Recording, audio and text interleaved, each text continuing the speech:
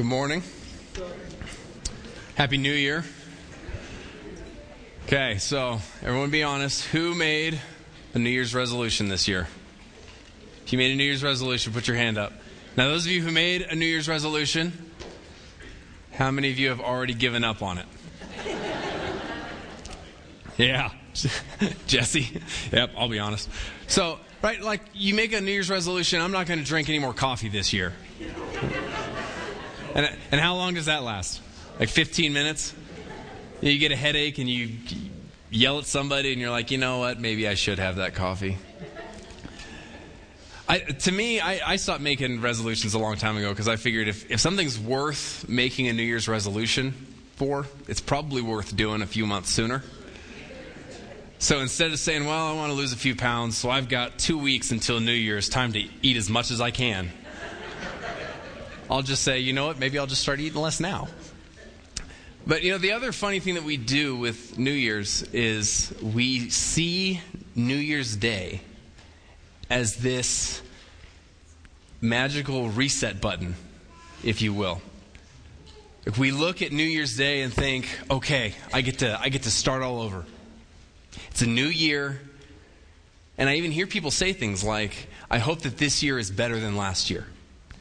And even in a statement like that, we're treating New Year's like it's this time to start over.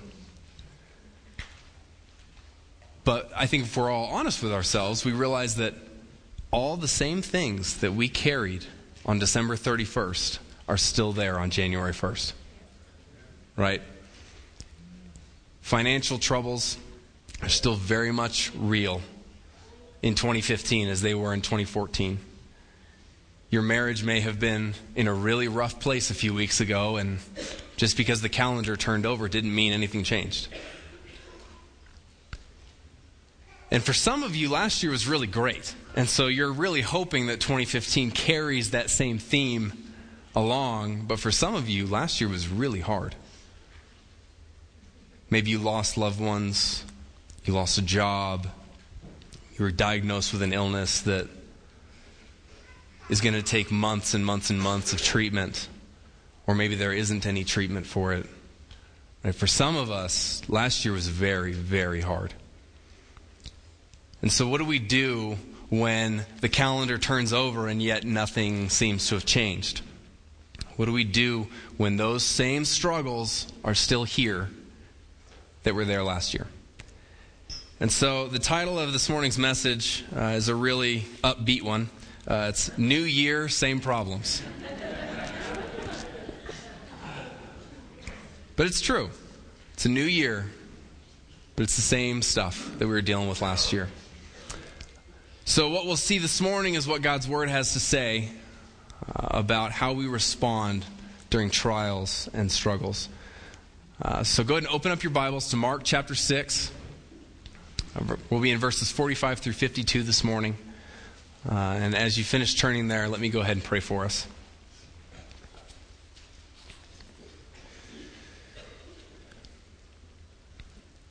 Father God, we thank you so much that we can be here this morning. Well, truly it is the life that you have given to us that we get to enjoy today. So Lord, we say thank you for allowing us to enjoy a new year, to see another day and another Sunday and just another breath that you have given us. And so Lord, I thank you for your mercy. I thank you for your Son, Jesus, and the life eternal that we have in him. Lord, I pray for our time here this morning that you would just use me as your tool, as your messenger to only speak your words this morning, Lord. Let your Spirit have your way in this place this morning in our hearts. Lord, I pray for Mars Hill, Albuquerque right now as they transition and having Pastor Dave Bruscus come in to lead their church. Lord, I pray for Pastor Dave that you would just give him such a heart for this place and for that church, and that you would lead that church to also be doing your will in your way, Lord. As it is a body that loves you, Lord, and Pastor Dave is a pastor that loves you, God, I pray for them, that you will continue leading them in a direction that brings you glory. And Lord, now as we come before your word, please just speak through your living word and change our lives today. Amen. Okay, so Mark chapter 6. I'll read through the passage and then we'll walk through it together. Starting in verse 45. Immediately he made his disciples get into the boat and go before him to the other side, to Bethsaida, while he dismissed the crowd. And after he had taken leave of them, he went up on the mountain to pray, and when evening came, the boat was out on the sea, and he was alone on land. And he saw they were making headway painfully, for the wind was against them. And about the 4th watch of the night he came to them, walking on the sea. He meant to pass by them, but when they saw him walking on the sea, they thought it was a ghost and cried out. For they all saw him and were terrified. But immediately he spoke to them and said, "Take heart, it is I. Do not be afraid." And he got into the boat with them, and the wind ceased, and they were utterly astounded. For they did not understand about the loaves, but their hearts were hardened. Okay, so the first thing we need to talk about and need to figure out is what's the context of what's going on here? What just happened before they got into the boat that will kind of clue us in on some things we need to be aware of? Well, what happened right before Jesus told them to get into the boat is Jesus fed the 5,000. Now, if you're not familiar with that narrative, basically what happened is this large crowd came to listen to Jesus teach. And it tells us there were 5,000 men plus women and children. So there are probably quite a bit more than 5,000. But the disciples came to Jesus and said, the people are really hungry. And Jesus said, okay, then give them something to eat. And the disciples were kind of like, okay, Jesus, I don't know if you see this giant crowd, but we clearly don't have enough food to feed all these people. And he said, okay, well, what do you have? And they said, we have 5 loaves and 2 fish. Which, I mean, I could eat that as a snack, so probably not anywhere near as much for a multitude of people. And so Jesus took it, it says he broke the bread, he gave thanks, and they started just passing out the food. It says that everyone had enough until they were satisfied. Not just had a taste, but they had enough until they were full. And then they went and picked up all the broken pieces, and they had 12 baskets left over. So clearly Jesus took that food and made it so much more. Made it stretch to so many more people than it could have. And the disciples witnessed this whole thing take place. So already they have seen quite a few miracles happen up to that point and then with that meal. And so that's where we pick up where Jesus then tells them to get into the boat. So it says immediately he made his disciples get into the boat and go before him to the other side. So what we're going to see this morning, we're going to see 4 things that we need to keep in mind when we face trials and struggles. And the first is that God is sovereign over your circumstances. God is sovereign over your circumstances. Sovereign means in complete control, aware of every detail, and in complete control of all of it. God is sovereign over your circumstances. Jesus is the one who told the disciples to go. He told them to get into the boat. Now, what you have to understand about Galilee at that time, well, actually even now, the Sea of Galilee lies in a big valley that's surrounded by mountains. Okay? And what happens is the winds can pick up really quick. So it could be a clear day, and you go out on the sea, and by the time you get out a little ways, all of a sudden this storm hits that you had no idea was coming. So there's a good chance that the disciples did not know that a storm was coming. But Jesus knew. And I think that's why he told them to get into the boat. The disciples didn't know what was coming their way, but Jesus knew, and he was thinking, I want you to go, I want you to endure this because I'm going to use it. And what we have to understand is there's a lot of times where we are doing exactly what God wants us to do, and it gets hard. Maybe you feel like God's telling you to go a different direction with a new career, or to go back to school, or you're a young couple and you feel like he wants you to start a family and have kids, or he wants you to adopt or do foster care, or he wants you to leave your career and go into ministry, or something where you feel like God's telling you to do this. And so you think, okay, God, I'm going to do it. And then it gets really, really hard. And the point is, yeah, God knew it was going to get hard. And he intended that for you for your benefit. In doing what God wanted you to do, things got difficult. Or maybe it's not something that obvious of like a career change, but instead it's just daily you're walking with Jesus, you're obeying God's commands, you're seeking to know him better, and life falls apart. And you're just like, God, what's going on? I'm trying to be faithful to you. I'm trying to follow you. Why are you letting this happen? And there's this teaching that has really plagued the American church especially lately. And it's this idea that if you follow Jesus, then you're going to prosper materially. Seldom do they ever mention prospering in righteousness. No, it's you're going to get that promotion. You're going to be healthy. You're going to have that bigger house. You're going to have that nice car. Things are going to be great. And if you don't have it, it's because you don't have enough faith. It's because you don't believe in God's promises enough to be rich. And I could talk about that in a lot of detail, but we don't have time, and I'd probably end up saying something that would wind up on the internet, and I wouldn't be allowed to preach anymore. So we just won't go down that road. But suffice it to say, that is a hurtful teaching. That is a harmful teaching, because what it does is it tells God-fearing, Jesus-following people, because you're not rich, you're doing something wrong. And that's just not biblical. The fact of the matter is, sometimes when we are being faithful to God is when things get hard. But God's sovereign over that, and he knows it because he told us to go. But we also see that he watched their journey. Verse 48 says, and he saw that they were making headway painfully. He was watching them go.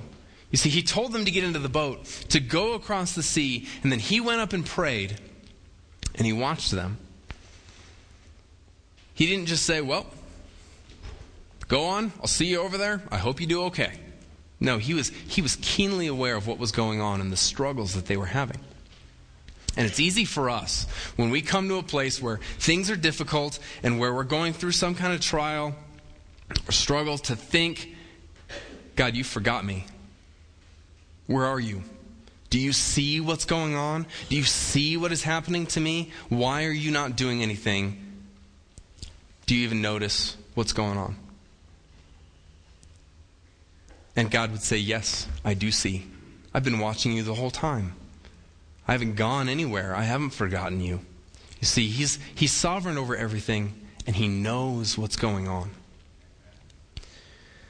Secondly, we see that he makes his presence known when it's needed. In the second half of verse 48, it says that he saw they were making headway painfully, for the wind was against them. And about the fourth watch of the night, he came to them. Okay, the fourth watch of the night is between about 3 a.m. and 6 a.m. Now you have to remember, he told them to go across the sea the day before. That means they have likely been fighting this storm all night long. Tired, worn out, weary. How much longer is this going to go on? How much longer can we take this? This isn't getting any better. Why did Jesus tell us to cross the sea? Did he know that this was going to happen? What are we going to do? I can't take this much longer. I mean, can you picture that? Fighting a storm all night long in a boat on a sea? Have you been there? Where you've been dealing with something so long and you just think, how long is this going to last? How much longer do I have to deal with this?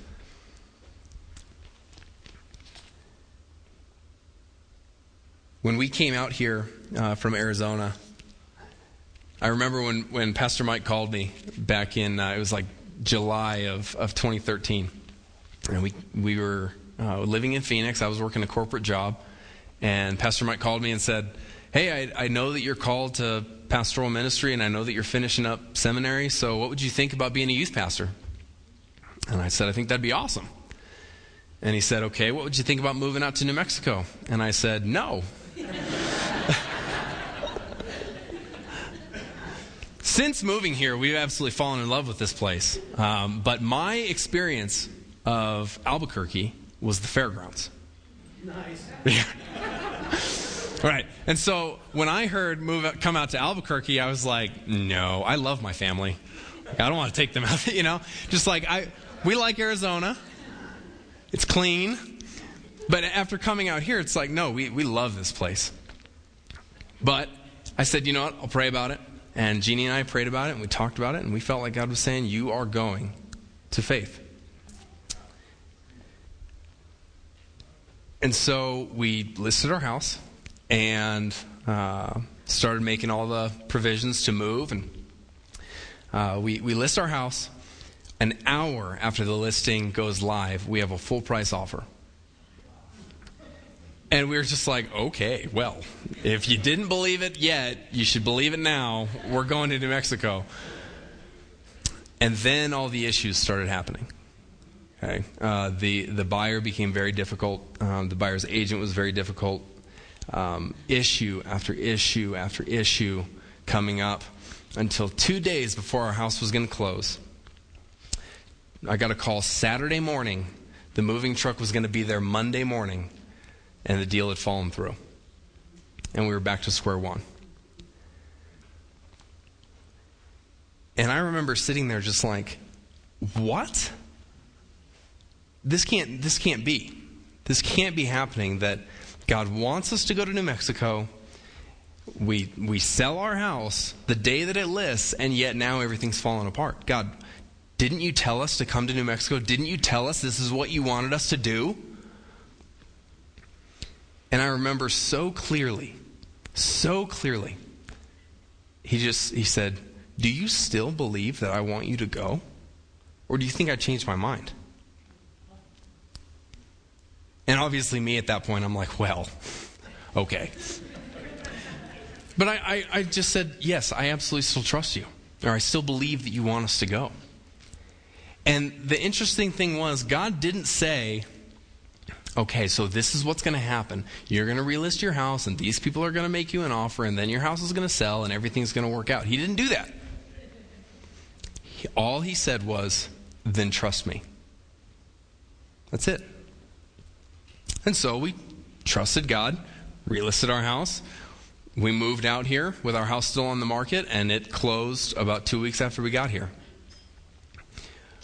But the fact of the matter was, we were doing what we felt God wanted us to do and what God had clearly shown us He wanted us to do, and yet things didn't go perfectly. In fact, they got kind of difficult along the way. But when we needed His presence to be made known, He met us there. You notice that Jesus didn't call out from the shore, hey, what are you guys doing out there? Why don't you move the sail and throw some weight off? What the heck are you doing? And no, he went out and met them. He went to them. He involved himself in their struggle. One of my professors in seminary used to always say, God doesn't leave you where He found you, but He'll meet you where you are. Right? Whatever we're facing, God will come and meet you there, but He won't leave you there. And then Mark goes on, and he makes an interesting little side comment, and then just continues on. It says, he came to them in the fourth watch of the night, walking on the sea. I'm sorry, what? He was walking on the sea. And then he just moves on, like, yeah, it's a totally normal statement. Okay, so Mark, you mean he's like walking on a really shallow part of the water, so it looked like he was walking on the sea? No, he's walking on the sea. Okay, so you mean he's like walking on top of the water Yeah, he was walking on the sea. Anyways, let's get back to the story. But what's interesting is when we come to passages like this, we think that's the point. Jesus was walking on water, everybody. That's our big point. Let's focus in on that. We're going to teach in Sunday school that Jesus was walking on water, and we're going to tell people about how Jesus walked on the water, and we treat it like that's the point. But like we've been talking about so many times on Sunday morning, it's not what we think the point of the passage is. It's what the author is trying to tell us is going on. And so if Jesus walking on water is just a footnote to Mark, it's just a side comment, there must be something pretty significant that he's trying to tell us. And so he reveals that in the next few verses. But what we see at the end of verse 48 is that he makes his presence clear. You notice it says at the end of verse 48, he meant to pass by them. He meant to pass by them. Now, I've heard some people teach this to mean that Jesus didn't want them to see him. He was like sneaking past them on the water. And they happened to see him, and he just kind of like, hey, guys. Didn't think you'd see me walking on the water.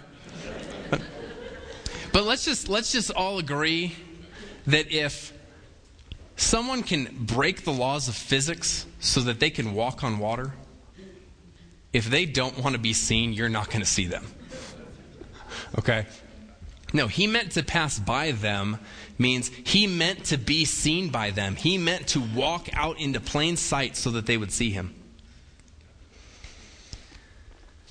And I find it interesting, the disciples' response. It says, but when they saw him walking on the sea, they thought it was a ghost and cried out. I mean, you can imagine they're sitting there fighting with the boat, and one of them kind of looks over and then does a double take, and I'm sure it was Peter was the first one to scream that it was a ghost. But isn't that so just classic disciples? You see Jesus walking on the water and you scream out that it's a ghost. Isn't that classic us to so often have God invade our situation and chalk it up to some kind of coincidence and not recognize that God has come to meet us in our situation? So what we see next is that who God is should give us peace in the midst of our struggles. You see, they respond by freaking out and thinking it's a ghost, which I have to imagine that Jesus is walking and they start screaming and he just stops and he's like, really? A ghost? It's me. But he says, he immediately spoke to them and said, take heart, it is I. Do not be afraid. So he says, take heart. Don't worry. Don't fear. Trust me. Relax. It's okay. But I don't know about you, but if I'm in the middle of a storm, it's pretty difficult in that moment to relax. Right? If my house is burning down and I'm trying to get out of it and somebody comes up to me, a firefighter comes in and is like, hey, relax. I'm sorry, get out of my way. My house is burning down, right? I'll relax when this situation's over. So why should the disciples relax? Why should they take heart in this moment and not fear? Well, the next thing that Jesus says, he says, it is I. And we need to look at this a little bit because at just a quick read, we would totally miss what's going on here. But Jesus is not just saying, hey guys, it's me. That's not what he's saying. See, in John 8:58, the Pharisees are asking Jesus, because Jesus said something about Abraham, and he was talking about Abraham as if Jesus was with Abraham, almost like present tense. And the Pharisees look at him and they're like, you've got to be kidding me. You're not even 40 and yet you're talking about knowing Abraham and he lived centuries ago. And Jesus' response surprised them, to say the least, because he said, "Truly I say to you, before Abraham was, I am." And then we read that the Pharisees picked up stones to kill Jesus, because what Jesus was doing in that moment was saying, "Hey everybody, I'm God." See, people say that Jesus never claimed to be God, and that's lunacy, because he claimed to be God all over the place. But that phrase, "I am," if you remember back to Exodus chapter 3, when Moses comes across the burning bush, and God says, "I want you to go to Pharaoh and tell him to let my people go." And Moses says, "Okay, well, who will I tell him sent me?" And God says, "Tell him I am has sent you." You remember that? I am was the name that God gave to his people by which to tell others, this is God. Now, when Jesus said, "Take heart, it is I," in this passage, he used the exact same phrase that he used in John 8:58, and he used the exact same phrase that was used in the Greek Old Testament when God said, "I am." Jesus isn't just saying, "Hey guys, it's me, it's okay, it's me." Jesus was saying, "Take heart, I am God, and I'm here." That's why they could take heart, because Jesus was saying, "Hey, the God of the universe is here right now. Don't be afraid." See, I can't promise you that your situation is going to get better. I can't promise you that following Jesus is going to make life great. I can't promise you that you're going to get out of your financial troubles, or that your sickness is going to be healed. I can't promise you that your marriage is going to get better right away. What I can promise you is that in that moment when you are gripped with fear, God's response will always be, "Take heart, I'm God and I'm here." Always. It doesn't matter what our situation is, God will always be God, and God will always be here. And we can always trust him. But thirdly, what we see is that peace comes when we let him in. Peace comes when we let him in. Notice in verse 51, the storm didn't stop until Jesus got in the boat. It says, "And he got into the boat with them, and the wind ceased." The storm didn't stop until he got into the boat. See, pulling yourself up by your bootstraps, trying to fix everything on your own, trying to take care of things by yourself, it's not going to cut it. Sure, you might think that you're fixing your situation, but ultimately all that we're doing when we try and do that is delaying the inevitable when all the effects of that storm finally come down on us. It's not until we let God into our situation, let Jesus invade and take over, where things finally calm down. I showed a video for our youth group a few weeks ago, and there's a famous baseball player that was on the video, and he was talking about the more that you try to control something, the more that you try to make something happen in a game, the more that everything else is going to happen except what you want it to happen. Okay, anybody who's ever pitched knows that if you want to put a ball right in this one spot and you focus on that one spot, the ball will never go to that one spot. Ever. And he took that and compared it to life and said, the more that you try to control your situation, the more it will get out of control. And he finished by saying, letting God take control of my life, that's when my life is truly in control. You see, it isn't until we let God come in and we say, God, I can't do this anymore. I can't do this on my own. I need you. I need you to take over, and I trust you. He may not take everything and put it all in place, but he'll at least make it so that we can respond correctly. But we have to let him in. We have to ask. Our daughter Abigail is she's going to be 3 next month, which is just crazy to say. But she's going to be 3 next month, and one of her favorite things to do is to do puzzles. And I'm not talking like there's 4 pieces and it's really obvious where this piece goes, and because it's the only thing that's that shape. No, she does these 30-piece jigsaw puzzles. And she has this one Frozen puzzle with Elsa and Anna that I'm just so sick of that movie by now. But I pretend to like it because she loves it so much. But she does that puzzle like 4 and 5 times a day. And she's gotten to where she does it all by herself, if you'll just let her sit there and do it. And it's crazy. But she also does these little puzzles, like on our phone, on an app, where it's like one of those slider puzzles. Those ones where you have like 6 spaces and 5 pieces, and you got to slide them around. And it turns into just you haphazardly just throwing them around until all of a sudden it randomly makes a picture, and you could never do it again if your life depended on it. She'll bring it to me, and she'll say, "Dad, will you help me?"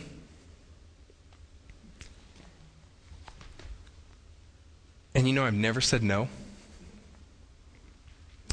She'll bring me her puzzle, and I'll solve it for her, and I'll give it back to her. And she'll just say, "Thanks," go on with her day. But that's how God is. That when we would come to him and say, "Will you help me? Dad, will you help me?" He'll say yes. And he'll help. But we have to ask him. Implicit in Abigail asking me to help her with her puzzle is an expectation that I am going to help. If she didn't think that I was going to help her, she would never ask. Which might be revealing as to why we never ask God to help. Because we think that for some reason he won't. But that's just not true. He's a good father who cares for you as his child, and he wants to help you, but you got to let him in. You have to let him in. And lastly, we see that you have to accept it. The end of verse 51, it says, "And they were utterly astounded, for they did not understand about the loaves, but their hearts were hardened." You see, these disciples had seen Jesus calm a storm once before with his words. They saw him cast out demons. They saw him multiply bread and fish to feed thousands of people. And they just saw him walking on water.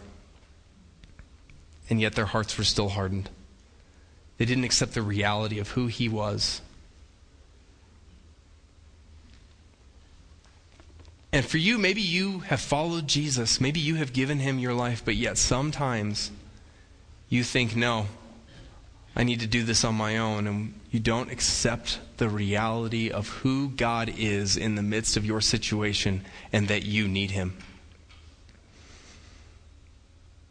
Or maybe you've never given your life to Jesus. And it's time that you accept the reality of who Jesus is.